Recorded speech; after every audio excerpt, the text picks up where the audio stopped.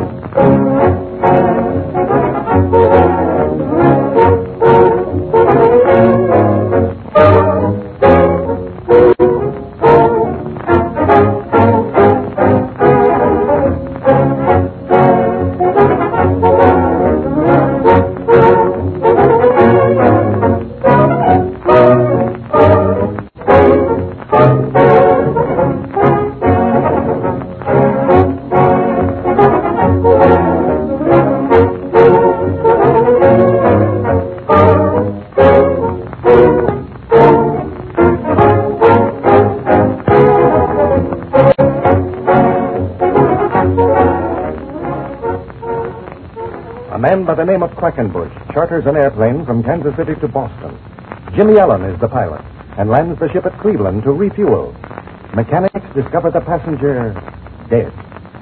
Government investigators enter the case and show that Quackenbush was murdered by a shot fired from a large caliber gun.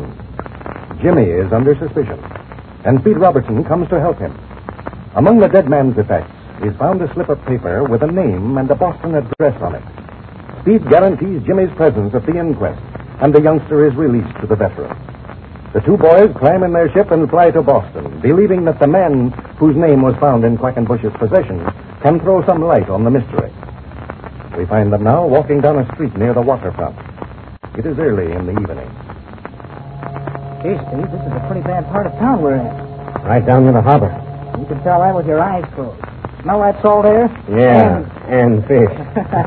I can't say that I care for it. I suppose the people who live down here are used to it. That funny old place across the street. The Crooked Anchor. Yeah, must be a sailor's lodging house. Looks like a couple of old sea dogs standing out in front now. And look there, over the top of that building. You can see the mast of a sailing ship.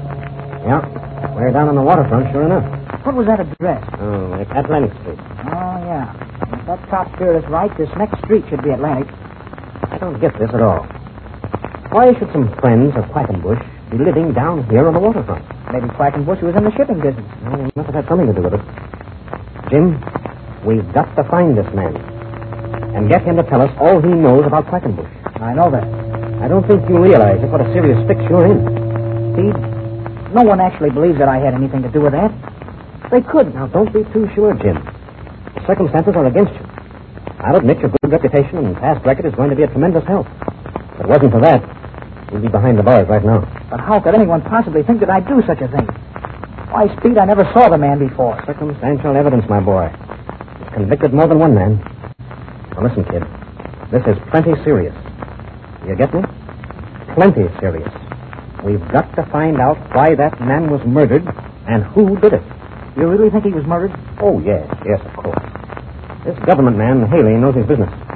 If there was any doubt in his mind, I'd have known it. Someone killed Quackenbush. Well, if you think so, I guess I'll have to believe it. But how was it done? Yeah, that's what we've got to find out. The only clue that we've been able to find, which might throw any light at all on the case, is this slip of paper. This man's name and address. Say, wait a minute.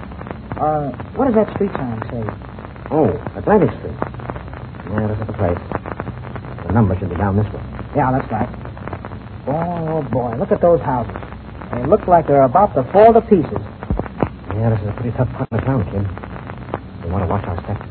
Must be one of these places along in here. Uh-huh. They look like rooming houses. I wonder if this Ezra Whitcomb is a sailor. Maybe he runs a rooming house. Uh-oh. Here's the house. See that number? Yeah. Yeah, you're right. And I don't like the looks of it either. dilapidated looking place, all right. Well, let's go. Watch your step now. These stairs look like they fall to pieces any instant. Okay.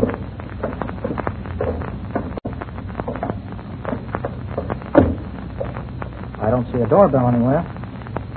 No? Well, I'll knock and see what happens. See what happens. See what happens. See what happens. Doesn't look like anyone lives here.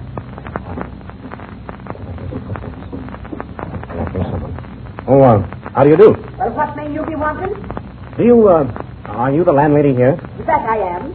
Say you be wanting a room? No, thank you. We're looking for, we came to call on someone who lives here. Oh, you're looking for someone, is it? Are you the law? Oh, no, we're not officers. We came to see Mr. Whitcomb, Mr. Ezra Whitcomb. Yes, he lives here, doesn't he? It's Mr. Whitcomb you're looking for, is it? What do you want with him? We want to have a talk with him. You're lying to me. You're the law. I can tell it. I can smell him a mile off. Oh, I beg your pardon. Here, let me introduce ourselves. My name is Robertson, and this gentleman here is Jimmy Allen. How do you do? And what are you telling me that for? I never seen nor heard of you before. Well, that's not strange. You see, we... Are you sailormen calling here to look for trouble? Oh, no. You see, we're pilots, aviators. Oh, it's flyers you be. Glory be.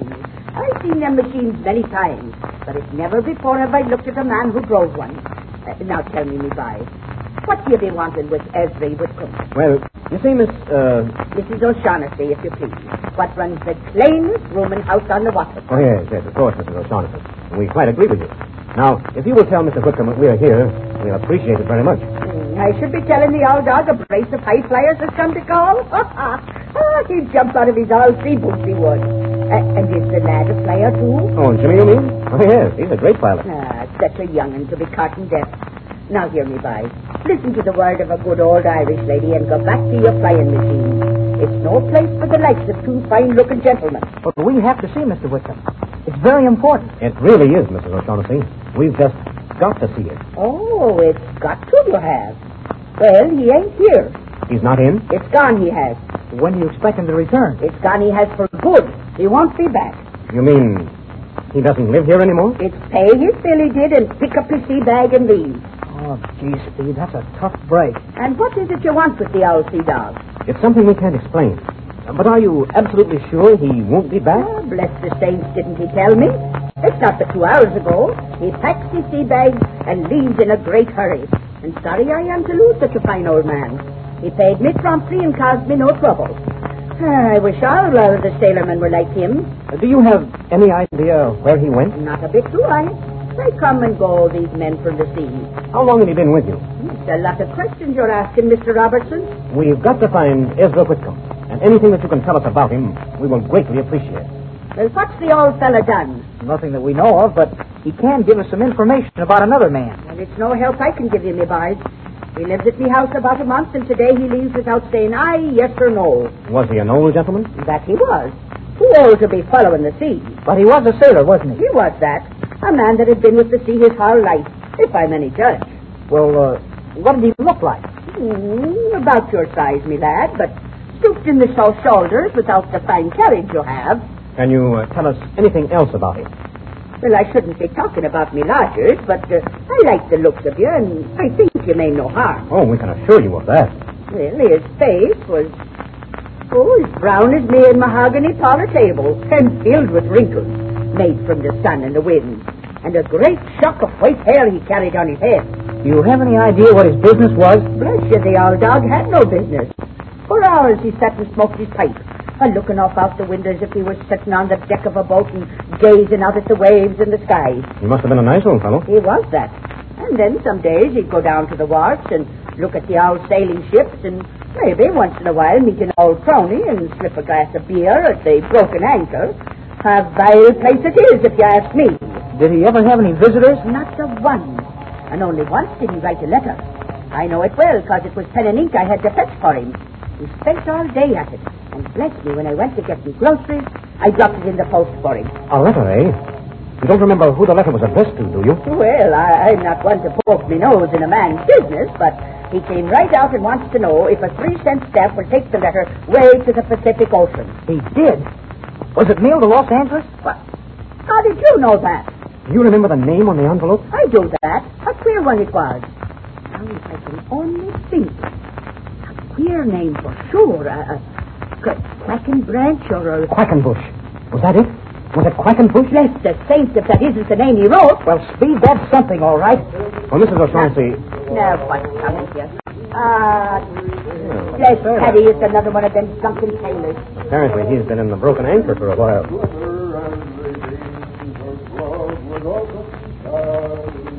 Well, it looks like you have another caller. Aye, and I don't like the look. Ahoy there, my fine lady. Blow me down if I ain't hit the right way. Well, what is it you're wanted, sailor man? It's a man I'm looking for.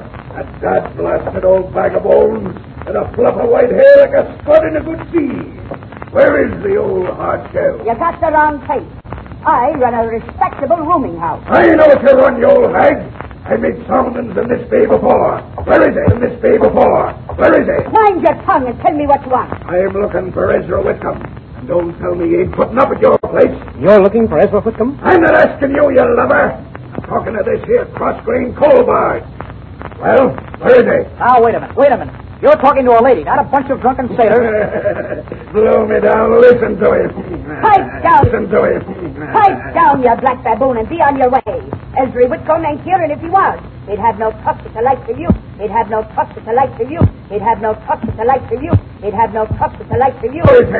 I'm going to see him. The old fella's gone. They packed his sea bag and set sail not 2 hours ago. So cast off your line.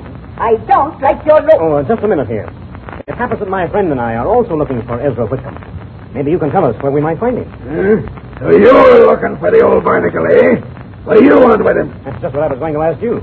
Why do you want to see him? Avast there! I'm talking to no jelly-faced landlubbers. Where did Whitcomb go? Well, where did he go? Well, that's what we'd like to know. Maybe you can tell us. Maybe I can tell you, eh? What do you want with him? Well, speak up. What do you want with the old dried-up herring? Now, look here, mister. I don't like you. I don't like your look or the way you talk. And what's more, it's none of your business what we want with Whitcomb. Yes, and that isn't all. Even if... Throw that bag before I break out of a laying pin. Now listen to me, you lubbers. You're talking to Black Pete.